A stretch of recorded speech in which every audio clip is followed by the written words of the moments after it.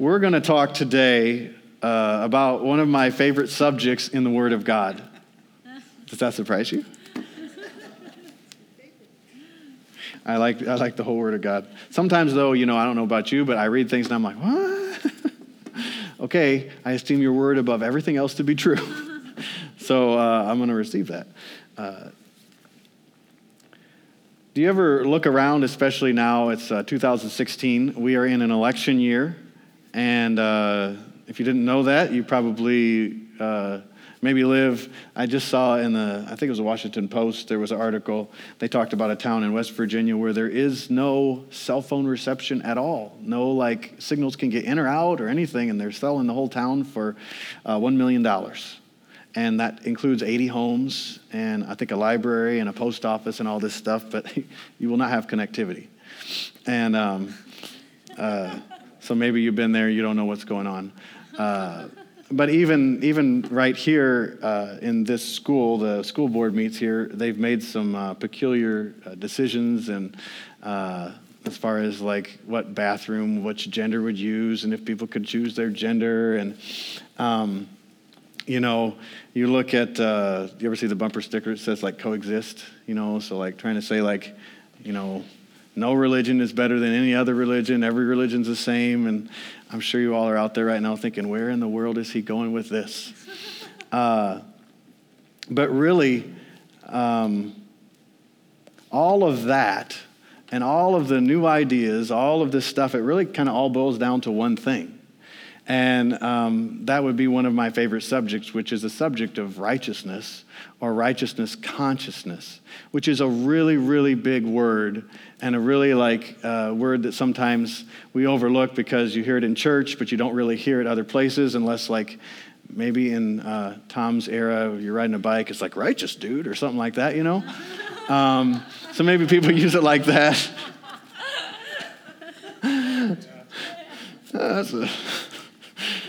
Anyhow, but righteousness, I like how E.W. Kenyon defined it. He said, it's the ability to stand in the presence of God without the sense of fear or inferiority or being less than anything.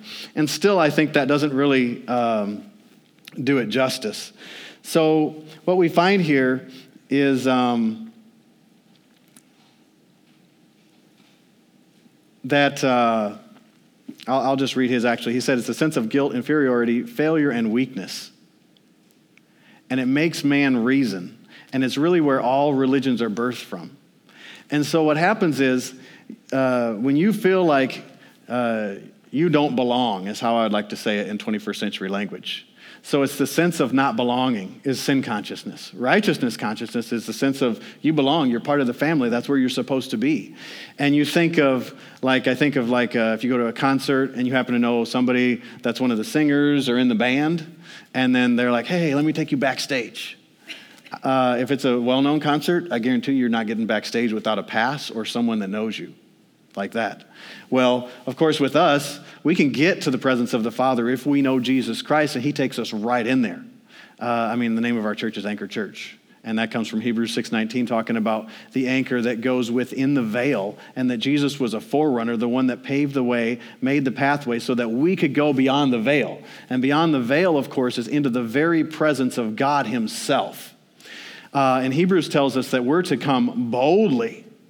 Okay, well, if you don't feel like you belong, you certainly don't come boldly. You ever seen a dog that's been whipped?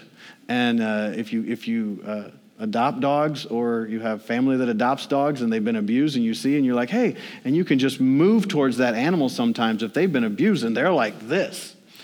Well, you see in today's society, and not just in America, and, there's new things that people are saying, but it's really not that new because, back in Bible days, people were doing same things, different words, different, a little bit different culture, but people are pretty much the same.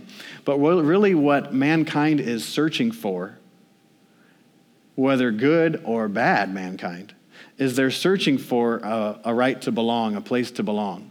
And what we see showing up in today's society is you see, well, No one's going to tell me I can't choose my gender, or no one's going to tell me I can't choose who I'm going to marry, or nobody's going to tell me where I can or can't go, or nobody can tell me that what they believe is better than what I believe.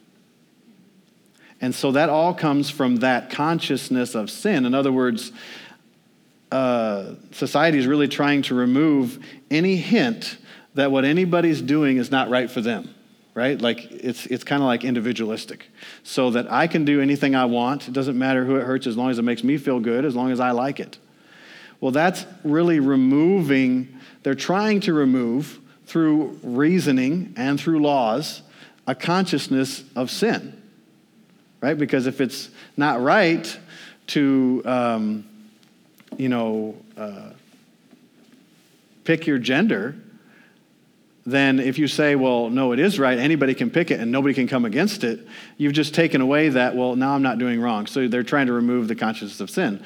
But I guarantee if that goes across the United States and comes into place, they're going to find something else, because all it is they're trying in so many different ways to get right with God, who they may not even know exists in their mind. They may not realize it, but they're searching for that. And so that's really what happens in everyone's life, and people go about it in different ways. And sometimes people do it through pleasures that are not even bad pleasures. Maybe like I remember when I was stationed out here in the late 90s, and I used to go snow skiing. I learned to snow ski, and I love snow skiing. And that was like my most favorite thing. I mean, that's what I wanted to do. And in the winters, I pretty much lived for that. And, I was a Christian, but kind of not really like backslidden, but I wasn't like really in close fellowship with the Lord. And so once I got in close fellowship with the Lord, I still like to ski, but not really like the same amount, if that makes sense. I still enjoy lots of different things, but it's not the center of my desire and the center of my focus. And so people go about, humans, I should say, go about to fulfill this desire that's inherent in all of us, because God created all of us to be with Him. So we all have this desire. All mankind does, whether we are conscious of that desire, what it is or not. And so people are going around to fulfill that desire through different means. And you get into a very intellectual area or intellectual society, and people try to intellectualize their missing the mark away, right? Missing the mark is just sinning. It's an easier word for people to swallow, but it means the same thing. Sometimes like, you sinner. Like, no, I mean, we all mess up. That's why the blood of Jesus took care of that. So you see really the reflection of this in much of our society. But the answer really is, like, how do you get to be righteous? I can remember sitting I was in a Southern Baptist church, and I'd already felt called to the ministry. I was in Georgia, and we had a Sunday school class, and I don't remember what book we were studying, but I was enjoying the book. I even did some teaching in the class. And I remember reading in James, where James said that the prayer of a righteous man is powerful and effective. And the Amplified says it's dynamic in its working. And I remember thinking, I heard Brother Hagin say it after that, but I remember thinking before I heard him ever, I remember thinking, man, because I prayed a lot. I was brought up, my grandparents on my mother's side, when I would go spend the night at their house, we'd always pray. I can't remember if it was 5:30 or 6 in the morning, but as a little kid, it was super early. And we'd pray for like 30 minutes, knees in front of the couch, praying. We had a list, we'd go through it. And but I think that really birthed something in me for prayer, because ever since then, I've been kind of, my heart's always towards prayer. And so I read that verse, and it was interesting because I was always interested in prayer. And I thought, man, if I could ever get to be righteous, once I kind of arrive in righteousness, I'm going to be able to pray like Elijah prayed. And that's amazing. Like, I can't wait to get to that point. But in the limited teaching that we had on the subject of righteousness in the church I was going to, it was kind of like way off out in the future, probably when you get to heaven, but not now. 2 Corinthians chapter 5, let's start and read verse 17 through verse 21. Therefore, if any man be in Christ, he is a new creature. Old things are passed away. Behold, all things are become new. And all things are of God, who has reconciled us to himself by Jesus Christ, and has given unto us the ministry of reconciliation, or you could say exchange. To wit, that God was in Christ, reconciling the world unto himself. I like Amplified, it says that God was personally present in Christ, making the world right with himself, not imputing their trespasses unto them, and has committed unto us the ministry of reconciliation. Now we are ambassadors for Christ, as though God did beseech you by us. We pray you in Christ's stead, be reconciled to God.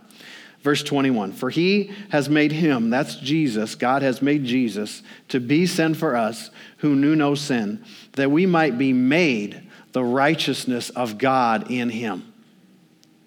So somebody asked the question, like, how do you get to be righteous? I taught on a message, not this message, but a message on the same subject in Michigan one time. And this sweet gentleman, older guy, he's about this tall and kind of stout and real sweet guy. And he came up after the service and he said, if I could just, he wanted to be baptized in the Holy Spirit. And he said, I know if I could just be good enough that, I could be baptized in the Holy Spirit. And I said, I had taught on the subject of righteousness. And I said, are you a Christian? He said, yes. And I said, well, then if you're a Christian, you're as righteous as Jesus Christ himself is right now. And he said, oh. And I said, he looked like, I don't believe that. I can't believe that. And I said to him, are you a man or are you a woman? And he said, I'm a man. And I said, well, how did you get to be that way? He said, I was born that way. And I said, well, that's exactly how you get to be righteous. You're born that way. If any man be in Christ, he is a new creature. Old things have passed away. Behold, all things have become new. And we sometimes in our thinking will limit the power of the blood of Jesus. But I want you to think with me for a minute. Anybody ever heard Dr. T.L. Osborne before he went to heaven? Amazing world missionary, and we had the privilege of sitting in some of his meetings, and he's had a real impact on my life as well. And he said, you need to think. Some of the hardest work in the world is thinking. And I don't know if you've ever had a hard day. This week I took one day off, and I brush hogged my yard, and I have poison ivy to prove it. And but it's going away in Jesus' name. But you can do a hard physical day of work and be physically tired, but not mentally tired. And then, I've been a Unix system administrator and engineer and different things like that. And I'll tell you what, sometimes you're more exhausted thinking than what you are physically working, because it just can drain you. And so you really need to I remember when I was learning to be a Unix system administrator, I would sit at my desk and I'd pray in other tongues, not only to learn what to do, but to be refreshed, because you're like, whoo, there's a lot going on. But you can be tired physically and still receive from the Lord. So if any man be in Christ, he's a new creature. Old things have passed away. Behold, all things have become new, and all things are of God, who's reconciled us to himself by Jesus Christ. So if we go about our life trying to accomplish or make our own righteousness, we studied that actually a couple months ago, that's really getting into works. And you can't receive from God based on what you're doing. You receive from God based on what Jesus Christ has done. So when we look and see ourselves as the righteousness of God, our mind sometimes kind of goes tilt. How can that be? Because you know yourself, right? And you know your mistakes, and you know your failures, and you know things that you should have done that you didn't do, or things that you shouldn't have done that you did do. And you're saying I don't feel like I should be here. Remember Adam and Eve in the garden? And they messed up. They ate the fruit of the tree of the knowledge of good and evil, which God told them not to eat. In that day you'll surely die, which really just means separation. And so they did. They died spiritually. They were separated from God then. And but God came walking in the garden. And he's like, where are you? He knew where they were. But he's like, what have you done? What's happened? Because they kind of cowered. They even covered themselves. Right? They sewed fig leaves and covered themselves because of what they'd done. Well, I have 4 little children, and so I can tell you they hide and they cover themselves. I think I told the story last week of one of my boys that snuck out of the bathroom window and was hiding up on the hill behind the bushes because he had had a bad attitude, wasn't changing his attitude, and so he was supposed to stay in the bathroom for a while till he could calm down and change his attitude. He was very thorough. He even shut the screen behind him and shut the door. So when I went into the bathroom to look, there's no screen open or nothing, and I can't find him. But he went to hide. And so all of us, I think, kind of naturally, instinctively, when you mess up, you kind of want to hide. And that's, if I could get a message to somebody that was right with the Lord and kind of has backslid, I would tell them everything that you feel, that you sense is a lie. Because the devil wants to tell people when you get away from God in any amount, you're so far away and God doesn't want you around and he doesn't want to see you. But that's a lie. Because while we were yet sinners, Christ died for the ungodly. So Christ didn't die for the good people. Christ didn't die for the godly people. Christ died for the ungodly people. While we were sinners, while we were messing up, while we were missing the mark, while we were doing what we shouldn't have been doing, that's when Christ died for you and for me. And I don't care if you're the best person in the world in this room, you feel like you've done nothing wrong. That is not enough to become part of the family of God and to go to heaven. The only way that we get to heaven, the only way we become part of God's family is by receiving Jesus Christ as our Lord and as our Savior. All men died in Adam. Sin came and was birthed in Adam. When you eat of the tree, you'll surely die. And all men live in Christ. And the way that we get in Christ is we receive him as our Lord and as our Savior. In fact, I think John tells us, as many as received him, to them he gave the right to be called the children of God. So the way we come into the family of God is by faith in Jesus Christ and receiving what he did and who he is. So when we, act because I didn't do what I was supposed to do, I don't even feel like I can pray today and I'm not going to connect with God and reading the word today, we're really taking what the blood of Jesus has accomplished and counting it an insignificant small thing. Or if we say after living a whole life out, and once I die, then I'll get to be righteous. Sometimes in some religions, people will actually be considered a saint, not while they're living in the flesh, but later they'll dub them a saint and say that you're a saint. Yet Paul writes to the saints that are in Jerusalem, to the saints here, to the saints there. So there were saints alive at that time. And really, when you're born again, you're actually a saint, whether you feel like it or not. And so, thinking some of the hardest work you can do, right? So we're working hard this morning. And so think about it for a second. If we believe that in order to be made righteous, or in order to be made holy, and holy just means really separated, set apart, special to God, God's special people. In order to be a saint, if we believe that you have to die in order for that to happen, death is of the enemy. So really, we're waiting on a work of the devil to make us righteous, or to make us holy, or to make us just. Now, most Christians, or that I know at least, would be no, God is more powerful than the devil. But sometimes through what people say and through circumstances, we get the mindset of, once I grow enough, then this will happen or that'll happen. For so many years, large percentages of churches have really taught sin and condemnation and failure and inability and lack of faith. But I want to challenge you this morning. If you take the scriptures that are in the epistles that talk about being in Christ, in him, in whom, and live like those are true, and you're already a Christian, I guarantee you your life will be transformed. Just take this one scripture, 2 Corinthians 5:21. For he made him to be sin for us for he made him to be sin for us who knew no sin, that we might be made the righteousness of God in him. Jesus didn't come to the world for himself. He came to the world for you and for me and for everyone else that's in the world, because he wants everyone that's alive on the face of the earth, that has been alive on the face of the earth, and that will be alive on the face of the earth, to be part of God's family. That was God's original plan, original design. He wanted fellowship with mankind. He made us in his likeness and in his image.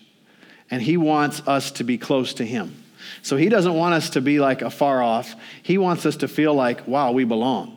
And when we become children of God, we become just that, his offspring. We come into his family.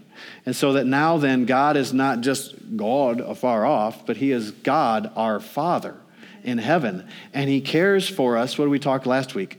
Watchfully and affectionately. And so last week we talked about that's why he wants us to take all of our concerns, our cares, our worries, and give them to him because he cares for us.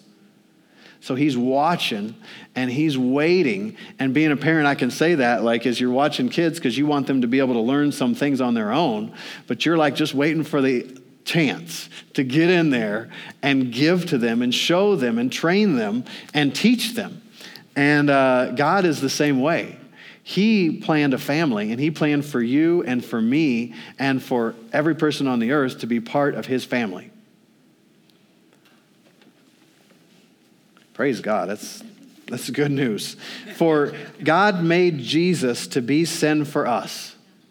So Jesus became, I love it in the, if you keep reading, Jesus became what we were, which is sinners, missing the mark, unable to approach God, looking from the outside, wondering if you're going to die if you come in contact with God, so that we could become what he was, which was one with God, in the presence of God, worthy of being in the presence of God, welcome in the presence of God, and actually invited into the presence of God.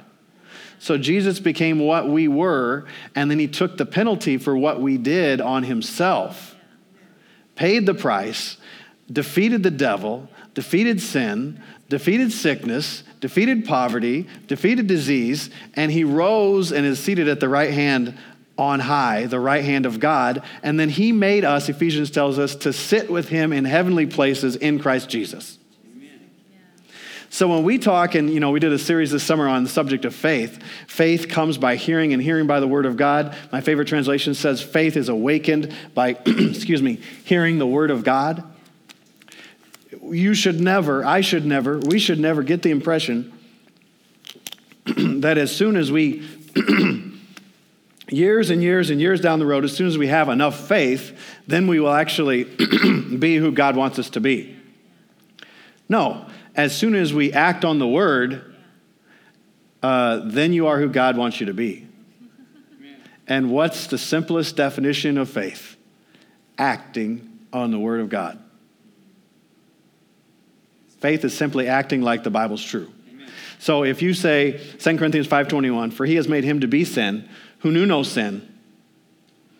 He didn't just do it for no reason, so that we might be made the righteousness of God in him. If you believe that verse, and then you read in James, the prayer of a righteous man is powerful and effective, dynamic, and it's working. You go to pray, excuse me. What's your mindset when you pray? Your mindset is, I belong here. This suit fits me. Yeah. These shoes fit me. This office fits me. My Father has made a place for me right here in his presence. Yeah. I have an audience with God Almighty who is my Father. Yeah. I'm not scared to go in there. I'm just going right into the presence of God because that's where I belong. Yeah. That's called faith. So if your faith ever becomes works, it's not faith. But faith without doing something or faith without works is dead. Are you following? You following what I'm saying? So prayer is fellowshipping with God. But as you read the Word of God, when you read it with the life that's in the Word, with the Holy Spirit, you're fellowshipping with God as well. And how can you be close to someone if you don't fellowship with them, if you're not around them, if you don't spend time with them? And what happens when you spend time with people? How many years have you guys been married? 41. It's a test. So they've been married for 41 years. And they start to anticipate what the other one's going to say or what the other one's going to do. And sometimes actually you get around people so much you start acting like them. You start to pick up things from them. Hopefully the good things and not the bad things. And but the same is true of God. Do you ever notice yourself or someone else when they have spent time with the Lord, or when you have spent time with the Lord? I like myself much better. Yeah. I like the me that's in Christ. If you abide in me and my words abide in you, Jesus said, you'll ask what you will and it'll be done for you. I like the me that's in Christ a lot better than the me that's not in Christ. I don't think I'm a bad person, but, I like to say without Jesus, I'm a jerk. You ever get you're like, oh man, what is wrong with you? And you kind of know what's wrong with you. You haven't been fellowshipping with the Lord. His words are life unto those that find them, and actually health to all their flesh. And so as we remain in the Word, you actually remain close to the Lord. And so when you have that, and you have that consciousness and that understanding, if you meditated on this verse every day for 30 days, it'll change your prayer life. I don't care if you even have a good prayer life now. You'll find if any man, if anyone, any woman, any child, any old person, any young person, any middle-aged person be in Christ, they're a new creature. Old things passed away. Behold, all things become anew. For he's made him to be sin for us who knew no sin, that we might be made the righteousness of God in him. So how righteous are you? Well, you're as righteous as God himself has the ability to make you. So I'd say you're pretty righteous. It says you're the righteousness of God. You're God's righteousness in Christ. And so he has made us his righteousness. And so the way that you get to be righteous is you're born that way. Even remember when Nicodemus, Pharisee, was asking Jesus, basically, how do you get to heaven? He said, you cannot see the kingdom of heaven unless you be born again. My margin of my Bible says born from above. So rebirthed. So how is the problem going to be fixed? The problem of you messing up and me messing up and, feeling we're not worthy, or we can't do this right, or I never do anything right, or, that's kind of someone of one personality that kind of gets down on themselves. Someone of the other personality would kind of put up a front and be I'm always right. I never make mistakes. You all should listen to me. And sometimes, many times even, especially you think of a bully, but even not a bully, maybe a grown-up bully, those are some of the most insecure people that you will ever meet. They just come off like that. And once you get in Christ and you realize that he is your righteousness, and that you can be bold about the things of God, you can be bold about what you're on this earth to do, what God has assigned you to do, your purpose in life, then you can be bold. But you're not bold in a fake way. You're bold in reality. Because Paul said, none of these things move me. This might have happened, that might have happened, but I know my God. None of these things move me. Not only do I know my God, I'm right with my God. And he has taken care of me. Amen. I want to read you one more verse, if I can find it in my notes here.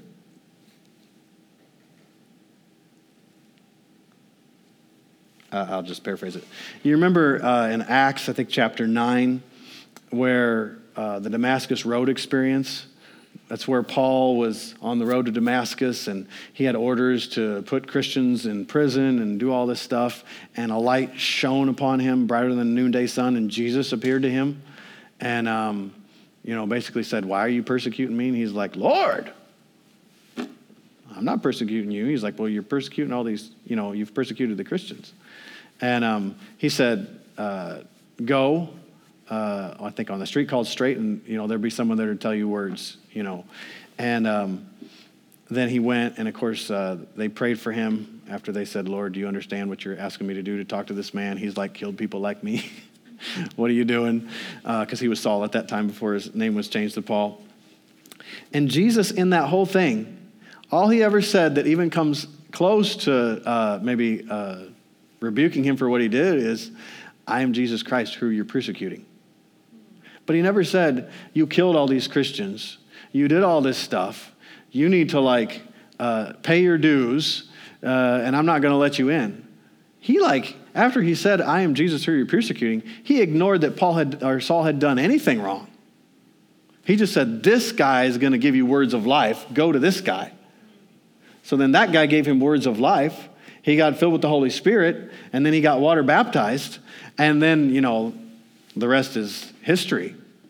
And you see like great lives changed through the life of the Apostle Paul.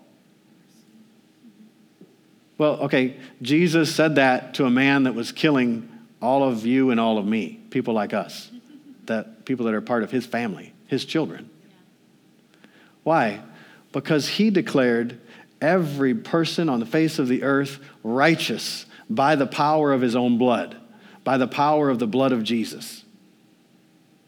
So when we try to live our life based on our own accomplishments or our own abilities or lack of abilities, you'll fail every time, right? So if you go to a job, you get hired for a new job, and the boss says, you are the dumbest person I have ever met. I don't think you'll ever learn to do this. Generally, that makes people kind of shrink up, right? There's a few people that'll be like, I'll show you. But most people, it'll make you shrink up. And so that's what the devil's power over you and over me and really over the world is. He's telling every person that. You don't measure up. I mean, somebody said, see if I can get the illustration right. The devil will put his foot out, make you trip, and then blame it on you. Right? So he's like, well, why'd you do that? I like a pastor, I was part of a church in Michigan for a few years, and that pastor used to say, he said, before you're married, the devil tries to do everything he can to get you to have sex before you're married. After you're married, the devil tries everything he can to get you not to have sex with your spouse. Isn't that crazy? So the devil, sorry, that make people go, The devil wants to defeat you, but he has one huge problem. He's powerless. He's been defeated by Jesus Christ. Jesus got all the power back from him. So the only way that he can defeat you or defeat me is to get us to believe a lie. And the lie that he wants us to believe is, you don't measure up, you're not worthy. So if you think that, if you believe that, then tell me, how would you tell people about Jesus? If you think, well, you don't know the Lord well enough, or you're not acquainted enough with the Lord, you really probably shouldn't say anything because you might say the wrong thing. Really, if you're born again, you have a testimony and you can tell what Jesus did in your life, and that's really the best way to reach people. Your testimony that what God did in your life is the most powerful thing that you can speak because it's firsthand experience. You know how you were, you know how you are, you know what happened to you. And the power of the gospel is the power of lives changed by Jesus Christ. It's the power that his death, his burial, his resurrection paid for. It paid for you, for me, and for everyone else to be in the family of God and to not have a sense of guilt, not have a sense of not belonging. I mean, you find someone that found what they're called to do in life, and they're like, I know I'm doing what I'm supposed to do. Man, they are so successful. Most people I talk to, though, I'm like, are you doing what you're supposed to, well, I don't know if this is a job really that I want to, even take spirituality out of it. They're like, well, I'm just doing this for now. I'm just doing this for whatever.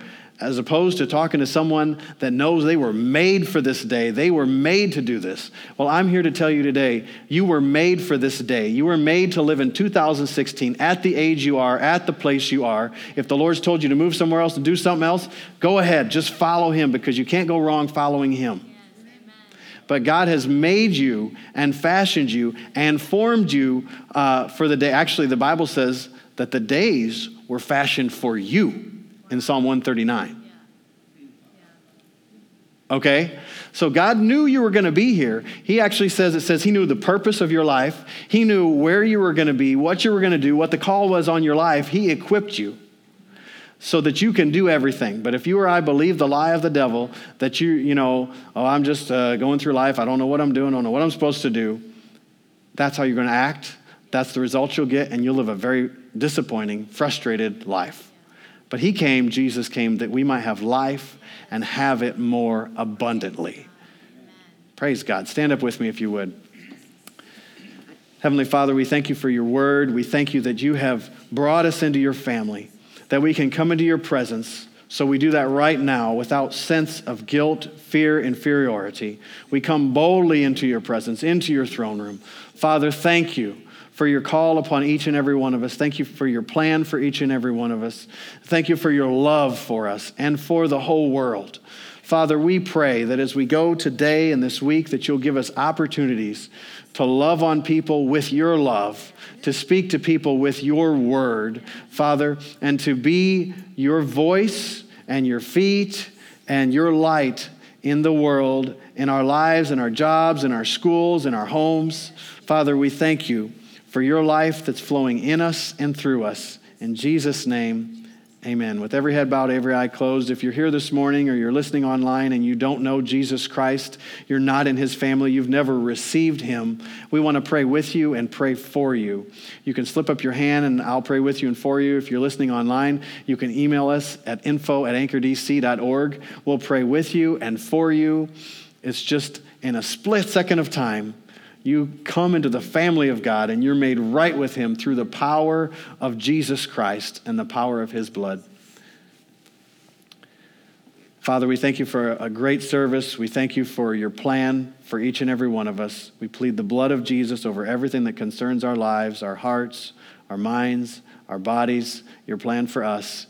In Jesus' name, amen.